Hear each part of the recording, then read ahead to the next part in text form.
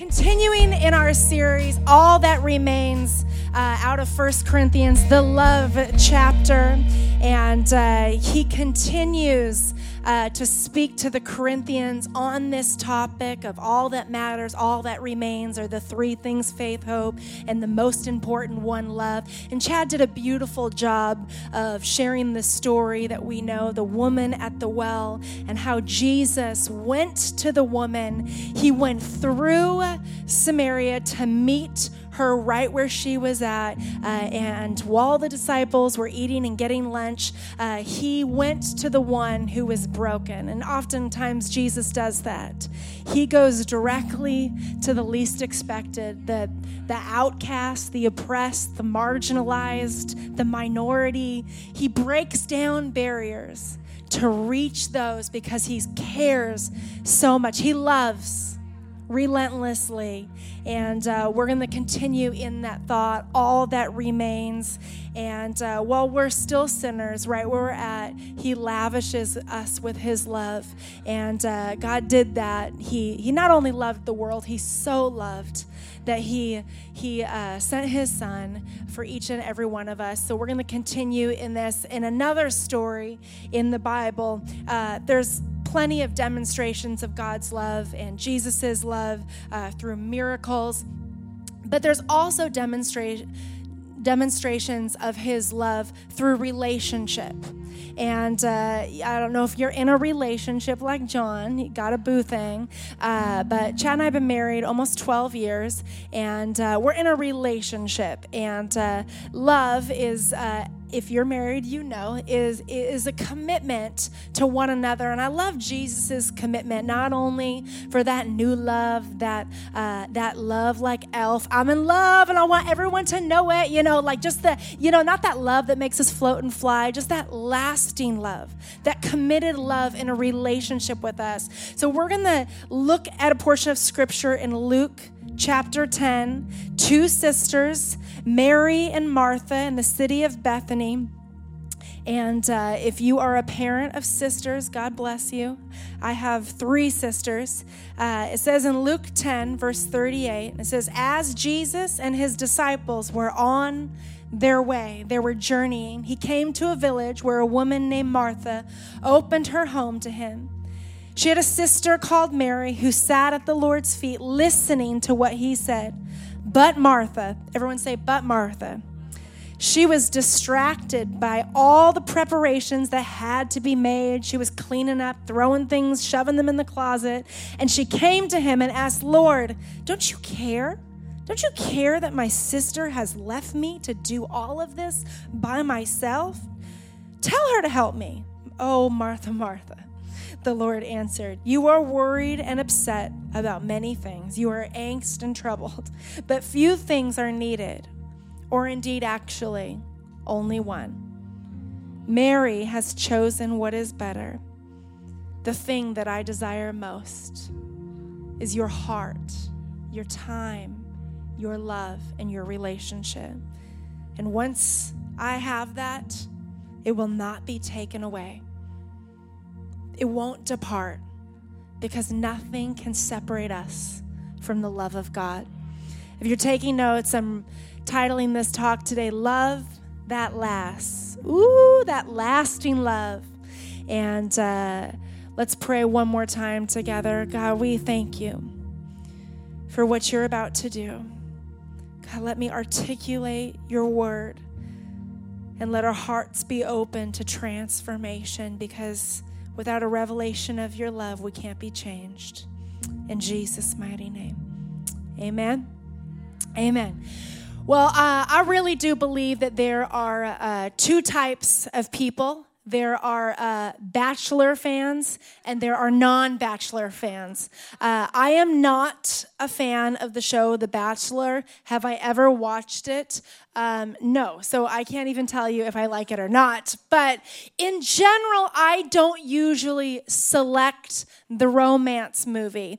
They call that the lover or the fighter. I wouldn't consider myself a fighter. I like to watch conflict, so I guess that's The Bachelor. But I I have a tendency to prefer the war movies. Now, before you judge me and think I have a troubled, vexed soul, they say, they being therapists, I guess, or the internet, they say to blame the childhood, right? It's your upbringing. And my dad loved U.S. history, and he played college football. He was a man's man, and then he had 4 girls, and God has a sense of humor.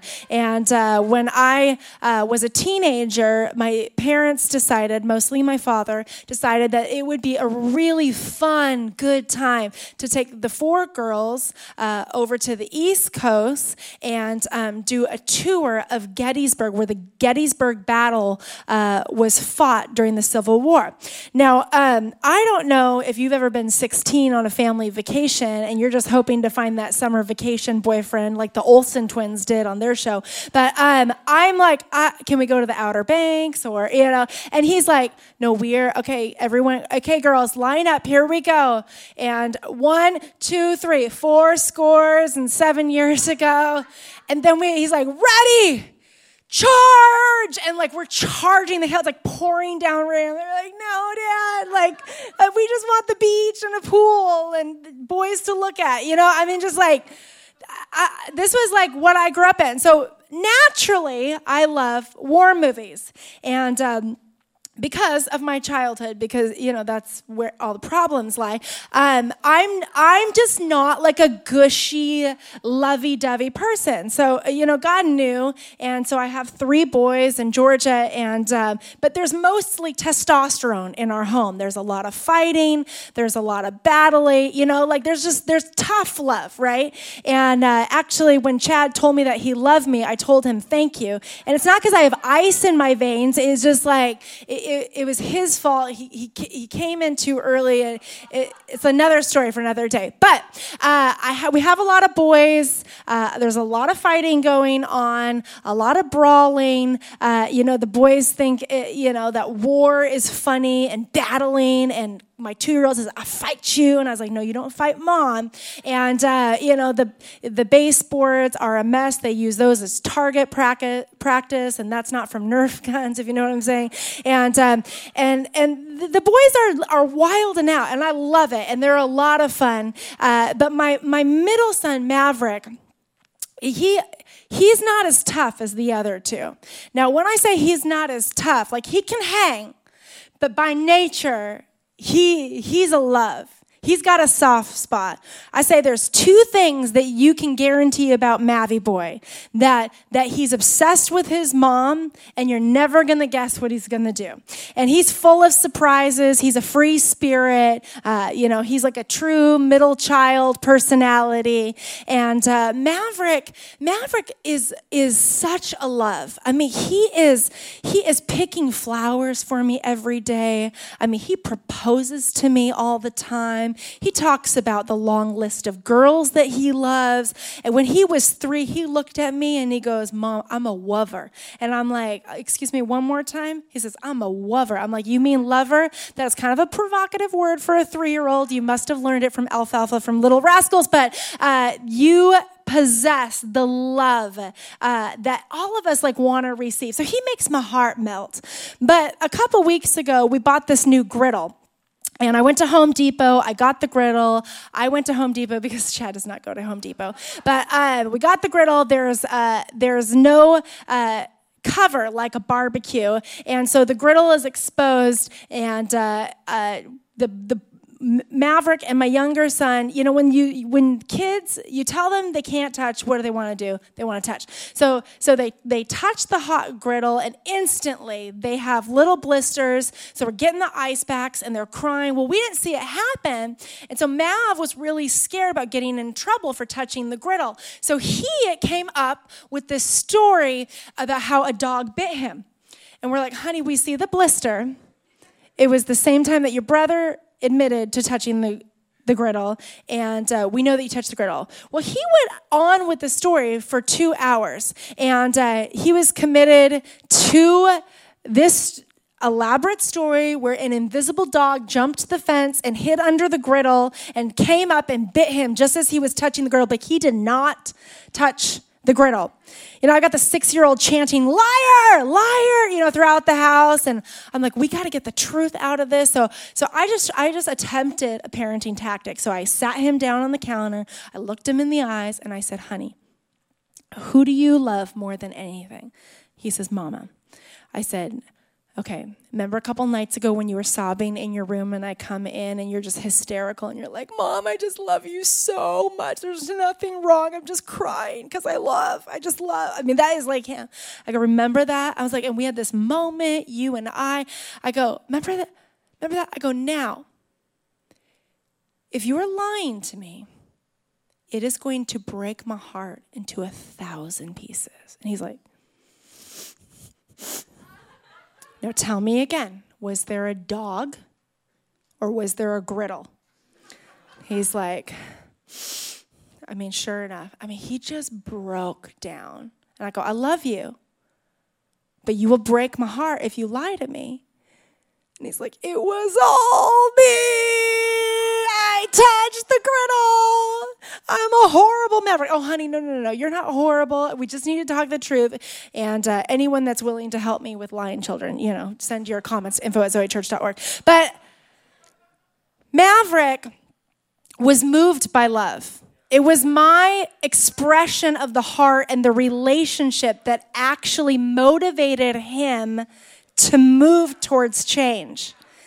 Now, I don't know if you've ever been in a relationship, but love does something to us. And we find ourselves in this story where Jesus is coming to 2 sisters, and he's coming to a place that is on his way to Jerusalem. Now, I don't know if you've ever been on your way to a destination and it got disrupted.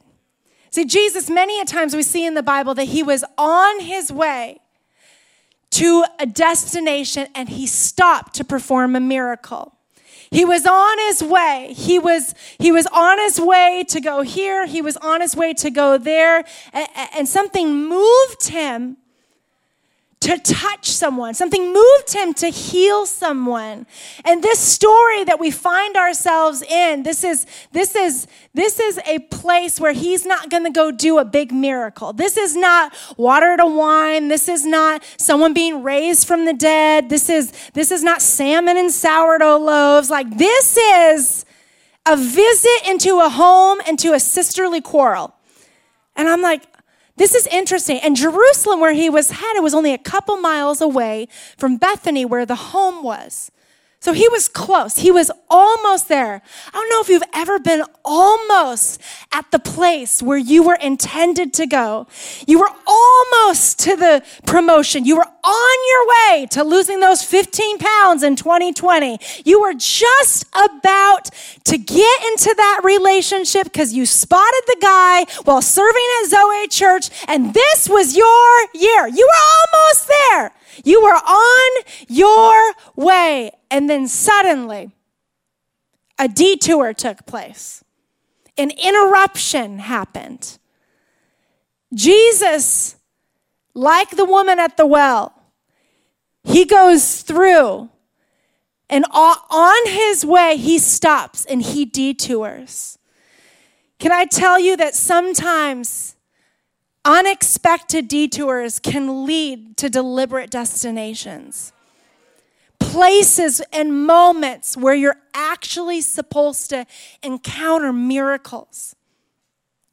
So they were on their way, and he stops, and he starts to enter the home, and Martha's in a fluster and flurry, and she's trying to get everything together, and it was intended for one place, but he stopped to visit a home. And I just thought that was such an interesting picture, because a lot of times it's the home, and especially now, we're all mostly at home. It's the home where we're wrestling with stuff.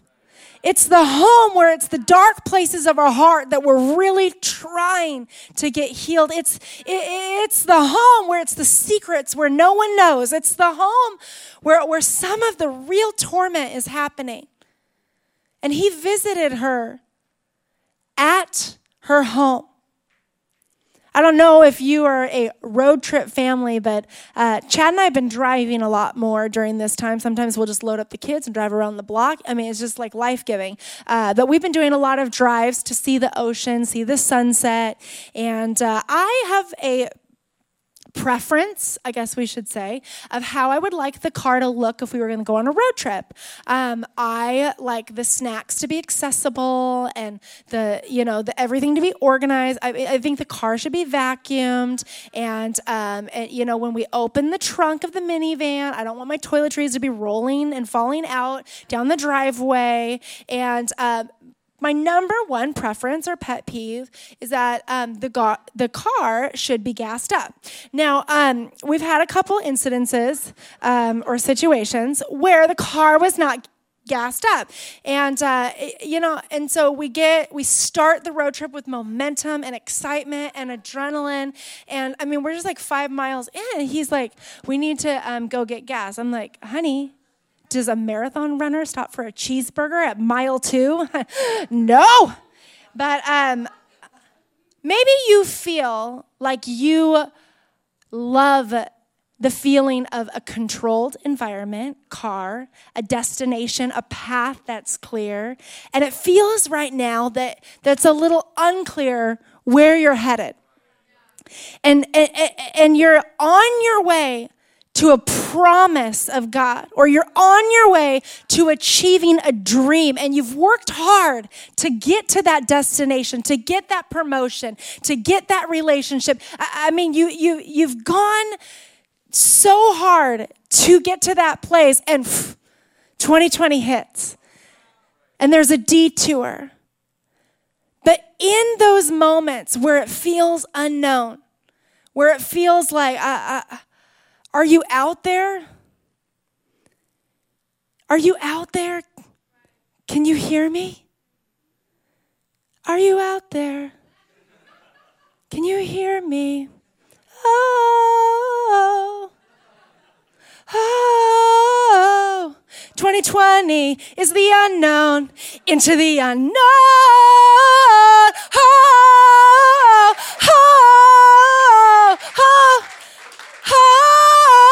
Just kidding. Wrong. Okay, no, I'm not in the worship team.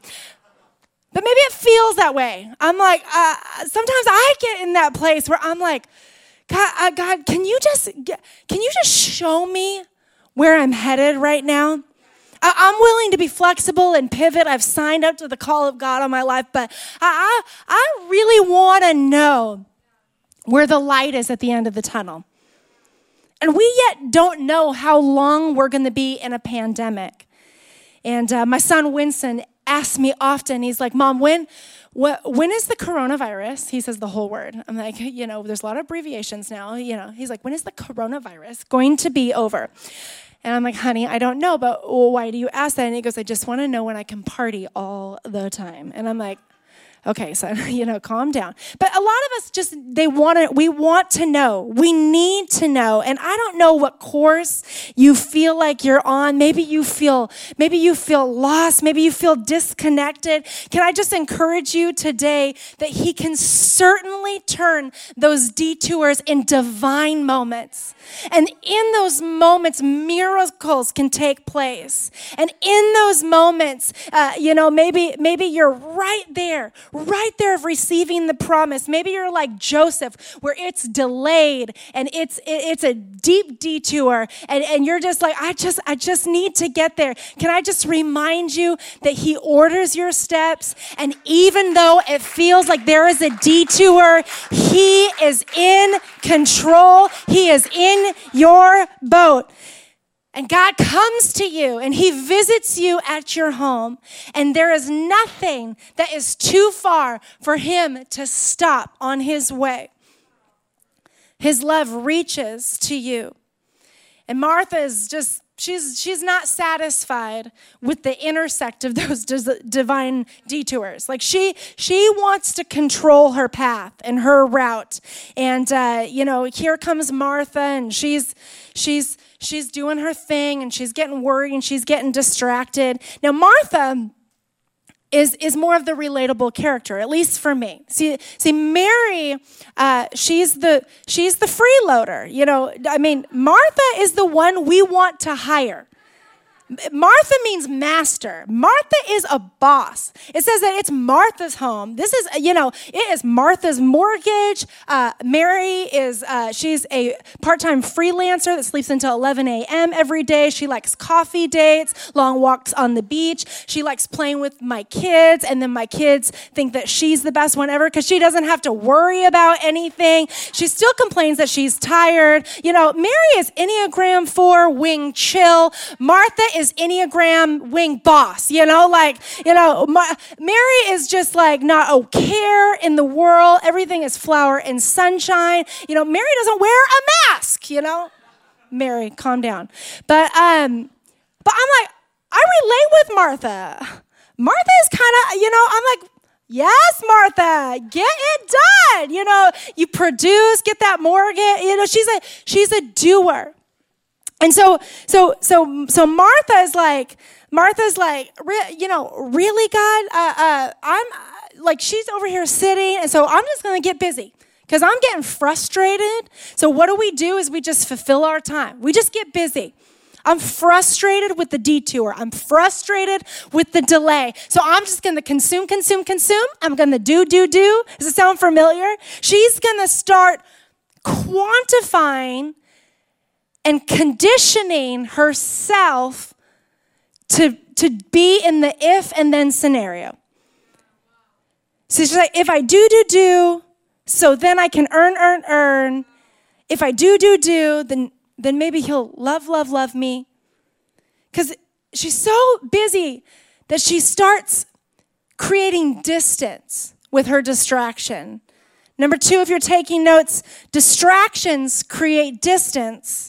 And distance can breed distortion. So then in verse 40, you see Martha escalating and saying, Lord, do you not care? Do you not see her and her lazy self, you know, sleeping in? And do you not care? Do you not notice all that I do? Because she has an understanding of love that's conditional. I think a lot of us have that same perspective. We're conditioned for conditional love. I mean, surely all the married couples understand what it means to, if we get distant, we start distorting things, you know. What did you mean by that text, you know? Do you not see that all that I have done for you? I mean, have you seen that I did the dishes and and we start quantifying all the things that we did in a day. And it's really just, we're distant from his love. And we do so much doing that we neglect to take time to let the main thing be the main thing. And in this, we see that she's saying, let me show you how much I care. We're like that. Show me, prove it. Show me how much I love you. Prove it. Take out the garbage. Prove it. Take the kids. You know, like, prove it. Like, we're just conditioned for proving it. And we see in this passage of scriptures in 1 Corinthians that Paul is talking to the Corinthians, and the series that we're in is these love verses in chapter 13, verses 1 through 7. And it says, if I speak in the tongue of men or of angels, but do not have love, I am only a resounding gong of a clanging cymbal. So you're kind of annoying. If I have the gift of prophecy, and if I have faith, I can move mountains, but I do not have love, I am nothing. We're seeing a lot of ifs. If I give all I possess to the poor, and if I give my body to hardship, but do not have love, I gain nothing. If I give, and I give, and I do, but I do not have love, is it all worth it? If I'm not in relationship with the one who is relentless to be in relationship with us, have we gained from that? That's what they're saying. Have you gained anything if you talk the talk and walk the walk and boast your gifts, but you're not in relationship with me? And it goes on in verse 4, love is patient, love is kind. The wedding scripture here. It does not envy, it does not boast. It looks like this. In verse 7, it says it always protects, bears, covers. I don't know about you, but I've got cracks and flaws. I'm on a journey. Like, I want someone to protect me when they love me. Love trusts. It always trusts. It believes. It sees. Simply as a church, we need to believe the best in someone. If someone you're like questioning and you have distance that brings distortion and you're insecure and you're like, what did they mean by that? Can I just give you something that will help you in relationship? Just assume the best. Trust and believe and see the best. Love always hopes, and love always endures, always perseveres, always committed, does not reject or acquiesce, does not use the verbiage, I'm done. Love doesn't do that. And Paul's trying to say urgently, all the time, always, this is what love is.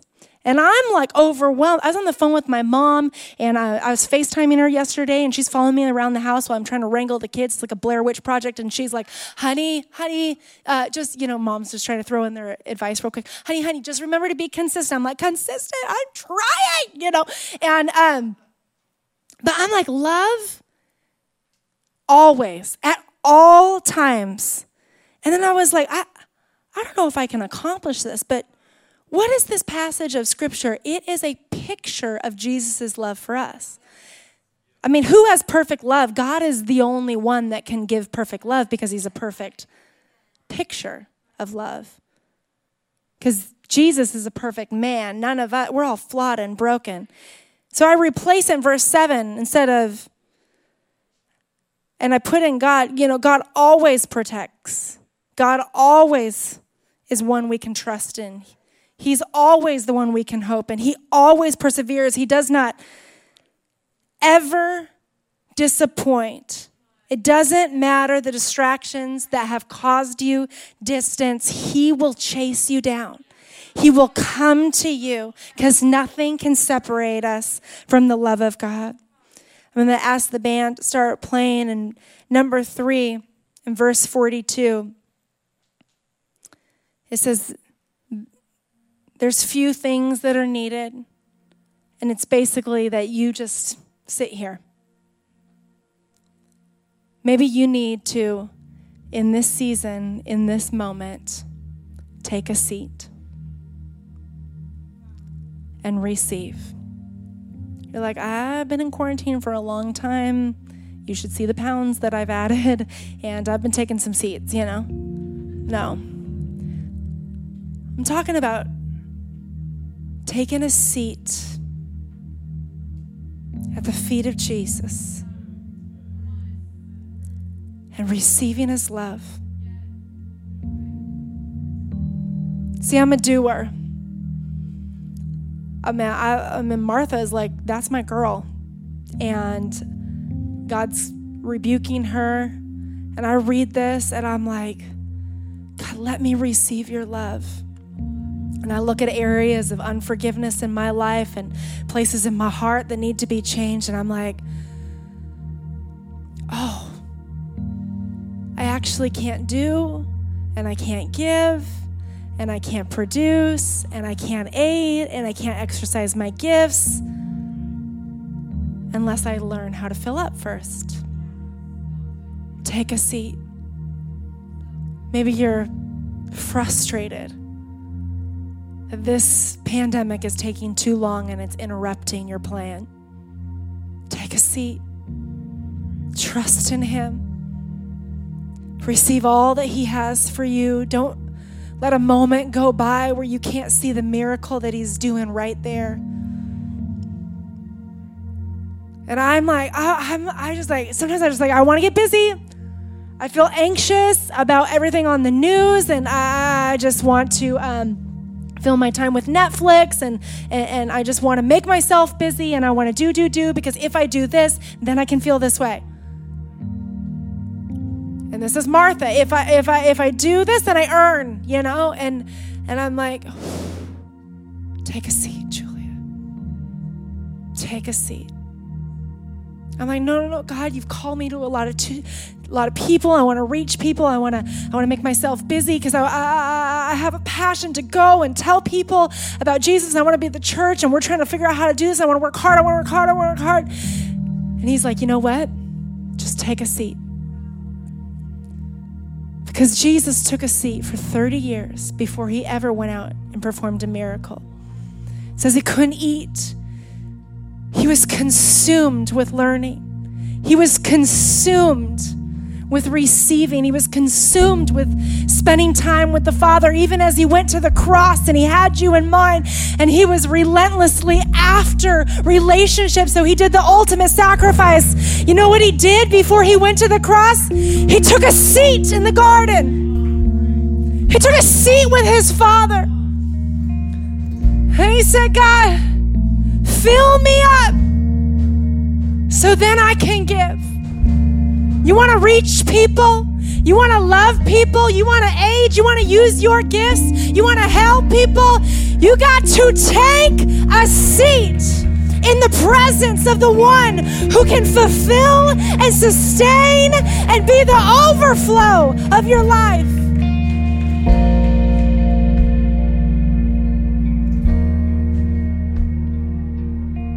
Verse 13. It says, now only these three remain, faith, hope, and love. But my favorite, the greatest, is of course love. You know this. I'm crazy about you. And we strip our distractions and we sit down and we're in your presence. Then we can receive enough to produce. So it's remain in these things, remain in love. We see that word remain again in John chapter 15, verse 4. It says, remain in me. As also, because it's a committed relationship, as I remain in you. And we see this picture of the branches and the vine. He says, no branch can bear fruit by itself. Oh, that's what Martha was trying to do. She was trying to produce fruit when she wasn't rooted in the thing that nourishes her. It must remain in the vine. Neither can you bear fruit unless you remain in me. It's that simple. Remain in me. Sit in me. Remain in relationship. Connect to me. And then you can be an extension of my love. Then you'll be fruitful. Then you will flourish. Then you will do. Then you will go. Then you will produce. When you feel loved, it's flourishing. When I'm overflowed with love, there's a natural producing about me. People want to be around me more. You can give more. You can grow more. You can multiply more because you remain planted and rooted in love. We have to sit before we take our stride. And I close with this thought. I had this revelation moment a couple days ago when reading this scripture, and I kind of wrestled with the thought of Mary's the hero, and I don't relate with the free spirit. I want to love and love and love and sit and love and feel, Mary is the worst workout partner ever. She's the one that stretches the whole time, makes excuses, always late. She's got fake asthma and her back hurts, and we've only ran 100 meters. I like to get after it. I'm a doer, I'm a goer. I'm Mary's the hero, really, God? I want to go, I want to do, I want, it's so funny. I was talking to our staff. I was really, I have to preach on love. I want to preach on take the mountain, I'm God, show me. Just give me that revelation of sitting and receiving, show it to me. And I just had this picture of I cannot give what I don't have. I just had this image of I can't run until I take a moment to be stationary, to vision all, to see and to think clearly all that he has, the course that he has set out for me. And then I came upon this verse, and just, if you have to go, just stay with me for 2 more minutes. I'm ending right now, but like, you've got to see this, because this is just like, I just had goosebumps in my kitchen. And if you know me, like, I don't say stuff like that very often. I mean, this was just like a revelation from heaven for me, and I just hope this will help you. John 20, it says, early on the first day of the week, while it was dark, Mary went to the tomb after Jesus was on the cross with you and I in mind. And he made the ultimate sacrifice for relationship. He died. They wrapped him and they put him in the tomb. And it was early in the first day of the week while it was dark, and Mary went to the tomb. There she is again. And she saw, because she could see clearly that the stone had been removed from the entrance. And then it says, so she came running. Whoa, wait a minute. Mary is a sitter. Mary is team wing chill. Mary, this is not her personality. You know, she's sitting, sleeping, and it says, so she came running, because she was so full of the love of God, and she witnessed a miracle that she could not keep it in. And she came running. It says to Simon Peter and the other disciples and the one Jesus loved, John talking about himself in third person, and said, they have taken the Lord out of the tomb, and we don't know where they have put him.